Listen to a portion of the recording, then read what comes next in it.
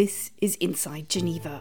I'm your host, Imogen Folks, and this is a swissinfo.ch production. I looked down at my foot and I could see that a big part of my foot had been blown away. The back of my heel had been blown away.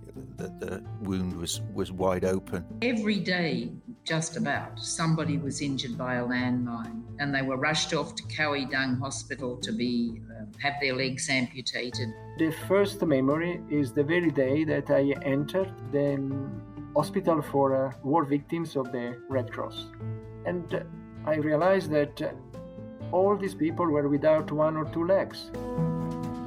Today's programme marks the first in our occasional series on treaties that have changed our lives. Today, we'll look at the Ottawa Convention banning anti-personnel landmines. This has been an extremely successful treaty. It has made a real difference on the ground because it has saved so many lives and so many limbs and so many livelihoods. Every morning when I get up in the morning, I put on my artificial leg. That's something that I will do every day for the rest of my life.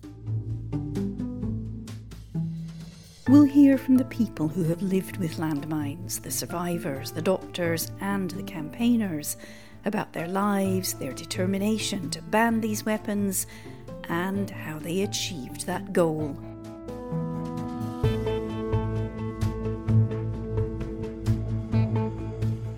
Our story starts in Afghanistan in 1990. My name is Alberto Cairo. I am the head of the physical rehabilitation program of the ICRC, the International Committee of Red Cross in Afghanistan. I've been here in Afghanistan for almost 31 years now. I can't believe it, but it is true. Alberto Cairo runs the ICRC's Physical Rehabilitation Centre in Kabul, supporting landmine survivors to become mobile again with therapy and prosthetic limbs. Sometimes I am asked, what is your first memory of Afghanistan? The first memory is the very day that I entered the E-ward of the hospital for war victims of the Red Cross. It was a big room with more or less 70, 80 beds, all of them with people inside. And when I was walking, I realized that all these people were without one or two legs. And my feeling is that, oh my God, this is what I have to face every day. Will I be able to do anything? And then it's the very moment that I realized that I was in a place at war. You know, war is, you can watch it in television, through films, you can read things in newspaper, but to be there, I could smell it. I could sense this terrible suffering that was going there, the tragedy of the war. That was the memory, the first things and that was Kabul at that time.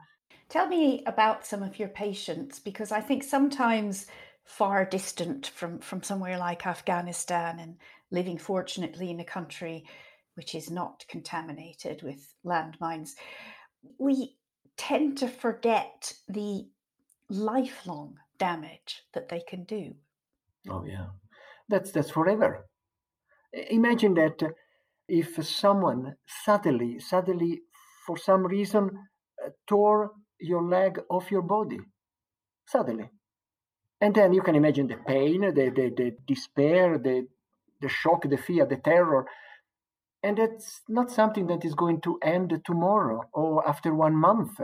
That is for the rest of your life. It is something that someone has taken away from you. And that's forever. And then it will affect forever your life, and not only your life, but for sure the life of your family, of your community. It's terrible. So the problem, when we speak of these landmines, is something that is a problem that even if tomorrow, from today, there was not a single new victim of landmines, there is enough for the next 50 years. Sometimes when I see people that have lost one or two legs smiling and trying to start again a life, I really, I don't know what to think. I think they are so brave, so resilient. So I'm so proud of them, because I'm not sure if I would be able to do the same.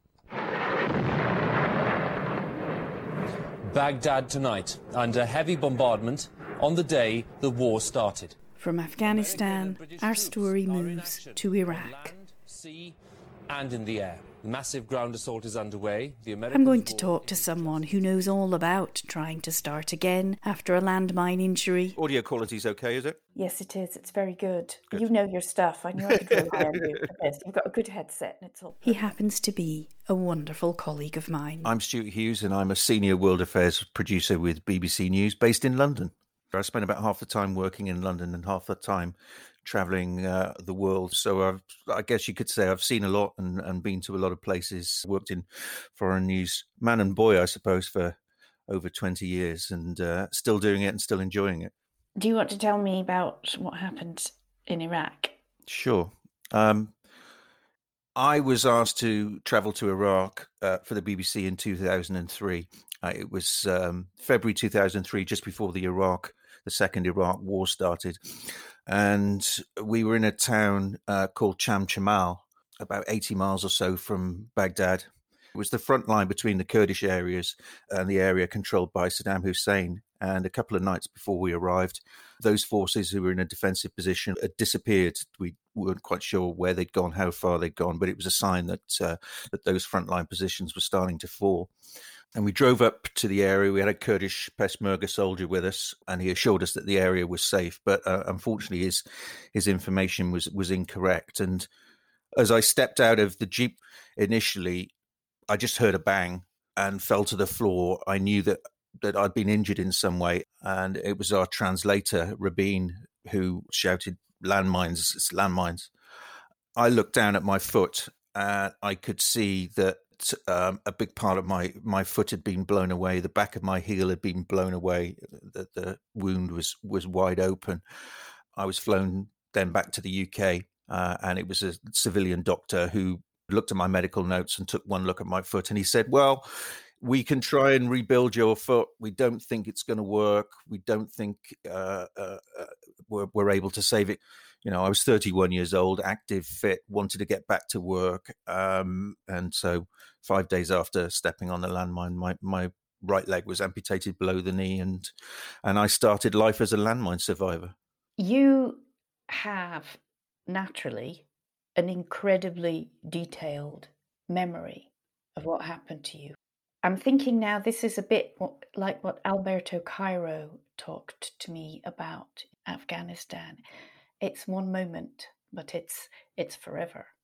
Yeah, and I didn't realize that at the time. I remember the one thought that went through my head.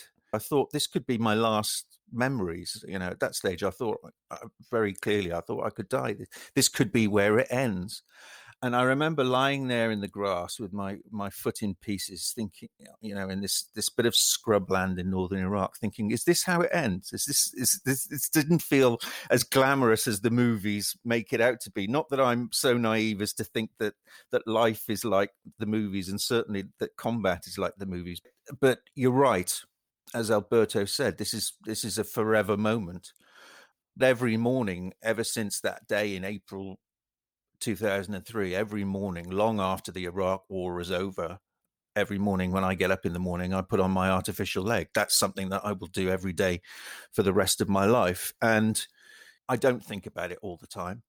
I'm aware of it. Sometimes something will go wrong, either mechanically with my artificial leg, and I'll be reminded of it, or, you know, I'll go for a long walk and it'll start to ache or hurt. But I don't think about it all the time. But it is something that random moment in Iraq is one of the defining moments of my life. I try not to make it the defining moment of my life, but it's something that's always there. That random landmine, I'll never know who planted it. I'll never know why they planted it, but it has become, you know, a big part of my life. And all of that for some little bit of plastic and explosives that cost a few dollars. You know, $3 worth of landmine has had a pretty major impact on one person's life.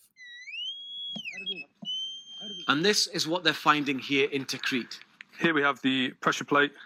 It was a device exactly like this that killed a little girl 2 weeks ago. She was over decades, millions upon millions of landmines were laid around the world, in towns, cities, on farmland, in school playgrounds, lying in wait until someone, a child, An elderly person, a journalist like Stuart, put a foot tragically wrong. No weapon is more indiscriminate than a landmine, exploding sometimes years after a conflict is finished, destroying and disrupting the lives of people who had no part in any war. I have accident by landmine with my family, and 3 people died, and my father and my sister and my brother died. Chin Boryak's father was cutting down a tree when a landmine lodged in the branches detonated. In a split second, he lost his arm and his family. He was 9 years old. Thousands of miles away in Cambodia, one of the most mined countries in the world, Sister Denise Coughlin and her colleague Tun Chanaret had long been aware of the horror of landmines.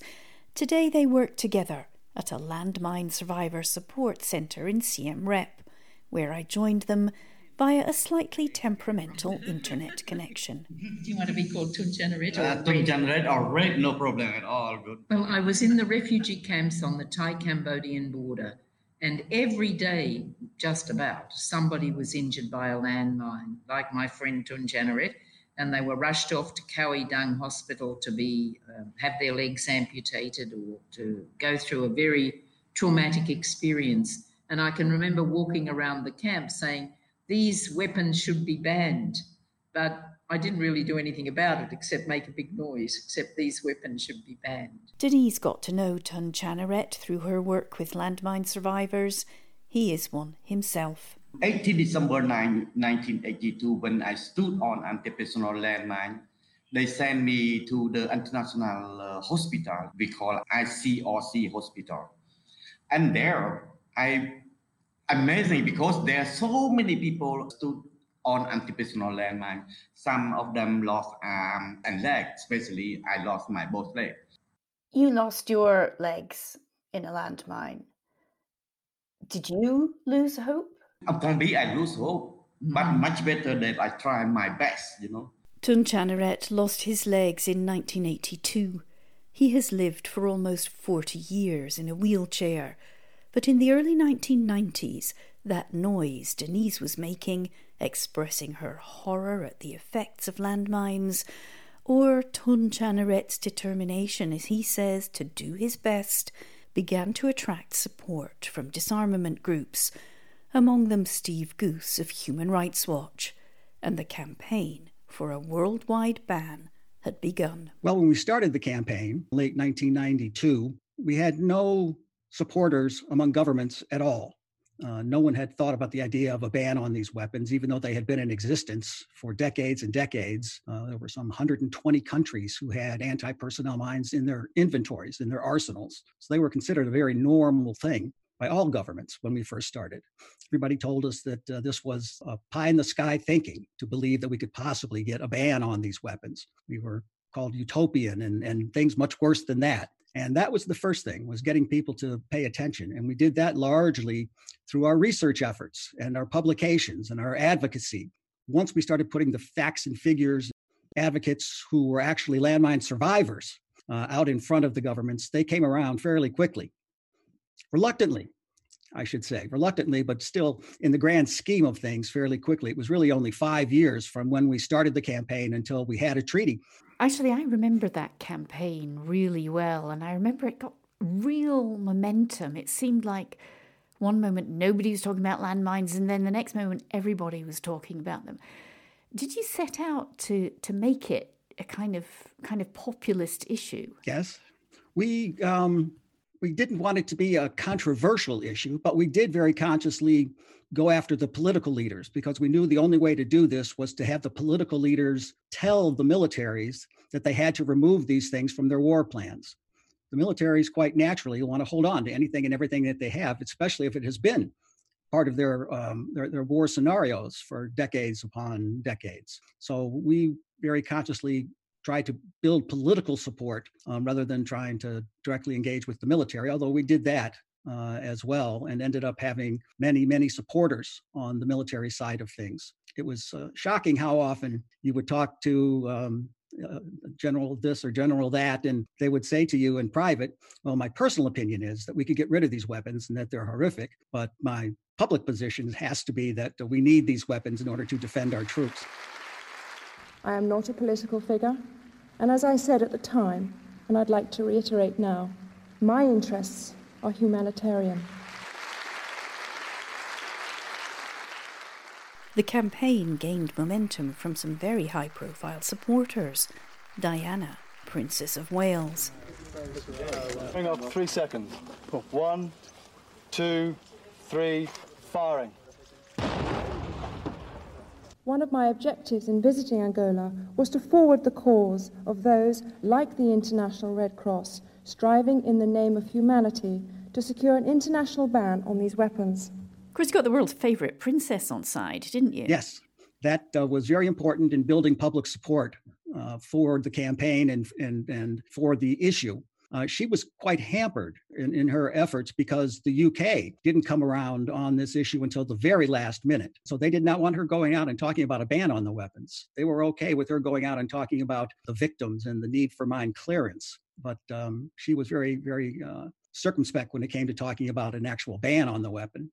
But the degree of attention she brought to the issue was just fantastic. And as the campaign gathered pace, protests took place around the world. There was a real awareness and mobilization of the general public, evident in the dozens of pyramids of shoes that took place throughout Europe. Pyramids of shoes, symbolizing the injuries landmines cause, began to appear outside parliaments. Many powerful groups were involved. The International Committee of the Red Cross, drawing on Alberto's experiences with landmine survivors, pushed hard for the ban, and the international campaign to ban landmines was recognised for its work. It was awarded the Nobel Peace Prize. The worldwide battle against landmines came to the nation's capital. Cambodia's Tun Chanaret received it on the group's behalf. Amazing, I tell you, amazing. I never, when I received the Nobel Peace Prize, and that day I really proud in my heart, especially we try our hard, but we not stop until the land finished for to clean. You're not going to stop until the landmines are all gone.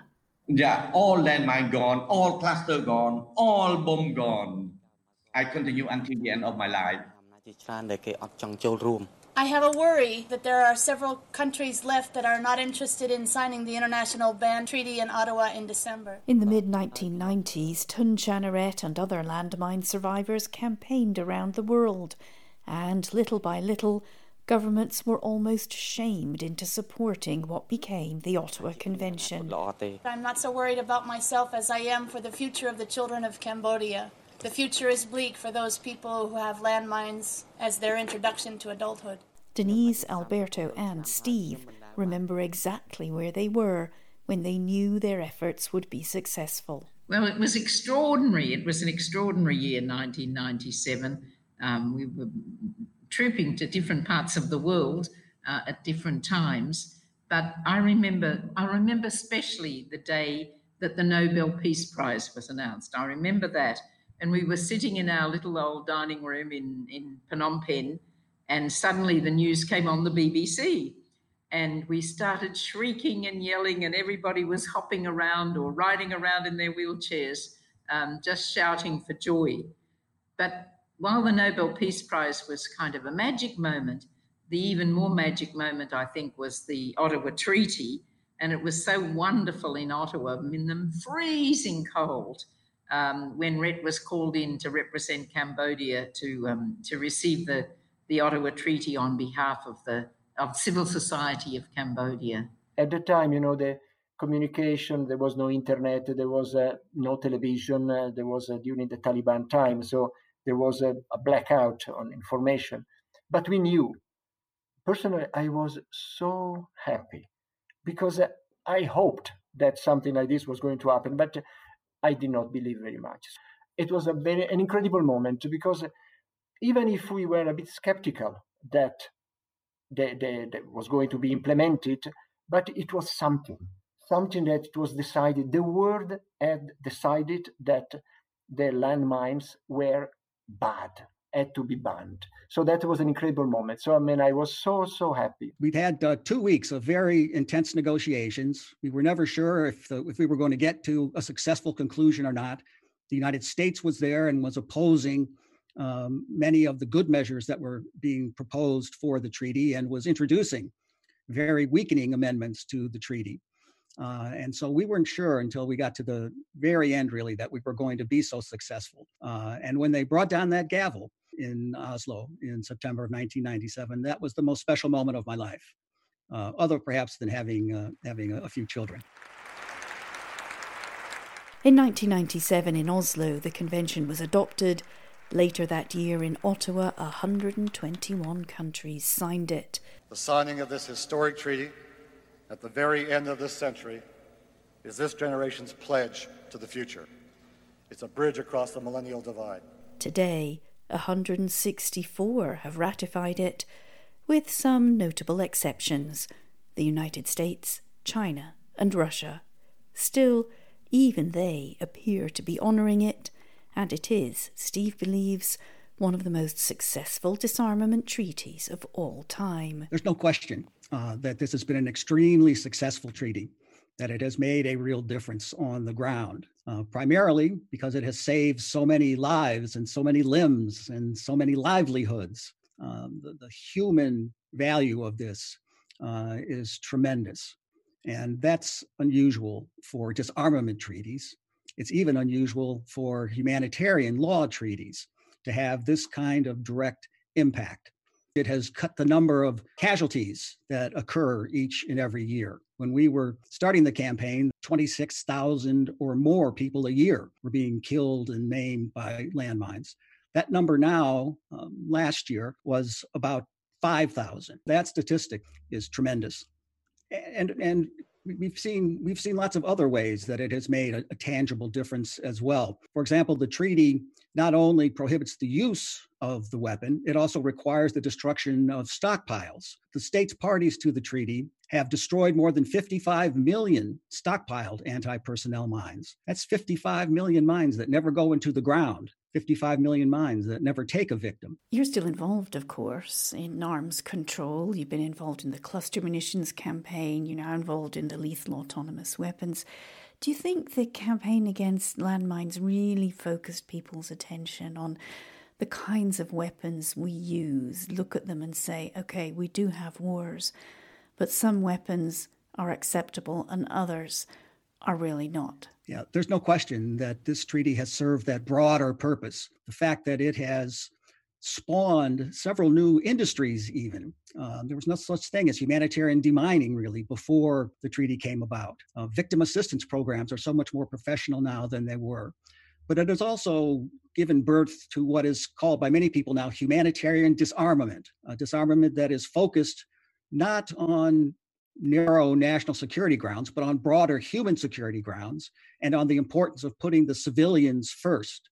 And this treaty has helped bring that to the fore in things like the ban on cluster munitions, the efforts that are underway right now to ban fully autonomous weapons, killer robots, the efforts that are underway right now to avoid the use of explosive weapons in populated areas. And these have all grown directly out of the effort that brought about the mine ban treaty. The Ottawa Convention was a huge step forward, and it has saved many lives.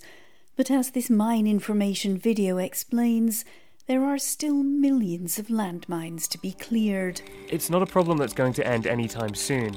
My colleague Stuart lost his leg 6 years after Ottawa. At the present rate of clearance, it would still take 500 years to remove all the buried explosive devices around the world. He's back at work. He can walk and run. But his experience shows that a treaty alone can never repair the damage landmines cause. I started suffering from terrible anxiety and insomnia, depression, and I wasn't altogether surprised, but I thought, why now? You know, it's a couple of years after I've been injured. I should be better now. Why now? And I was later diagnosed with post-traumatic stress disorder. And that was by far more devastating for me and for my family than the physical injury. And I've said many times that if I could have done a bargain with the landmine gods, I would have happily have given my other leg to have not suffered a psychological injury as well as a physical injury. I didn't go out socially for about 2 years. I just couldn't be around people. I couldn't be in a crowd. I just wanted to be myself again. But because of the psychological injury, for some reason I didn't understand, I couldn't be.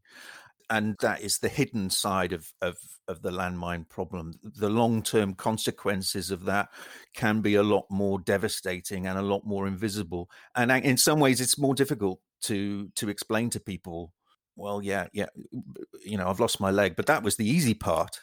The impact on myself, on my family, on my loved ones, on my ability to work, on my ability to be a functioning member of society were impacted much more by the psychological consequences of landmines than by the physical consequences. We started this programme with Alberto Cairo in Kabul, a man who has been treating landmine survivors for over 30 years. He knows that work will be needed for many years to come. So, to end this edition of Inside Geneva, I asked him to reflect on the impact of the Ottawa Convention and to tell us what still needs to be done. Well, the impact is, of course, there are still a lot of accidents every year. So every year now, we still register in our centers around 500 new patients, people that have lost arms or legs, sometimes arms and legs. So this is a real tragedy. So, but the feeling is that compared to years ago, the number is going down. So that's there is an improvement. And in any case, it is something so much needed, this Ottawa Treaty.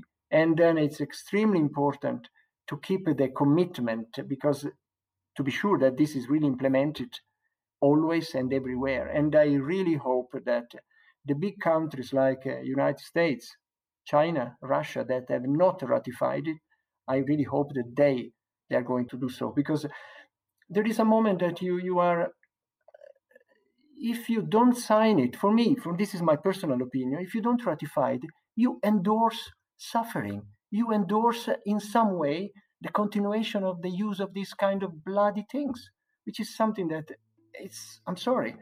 If they don't sign, for me, there is only one word: shame on them.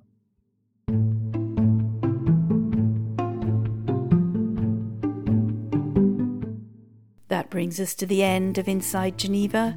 My thanks for all the wonderful people who gave their time for this episode. Steve Goose, Denise Coughlin, Tun Chanaret, Alberto Cairo, and of course, Stuart Hughes. I'm Imogen Folkes. This has been Inside Geneva, a swissinfo.ch production. To subscribe to Inside Geneva, just go to swissinfo.ch/ENG/Inside Geneva. Join us again next time, and thank you all for listening.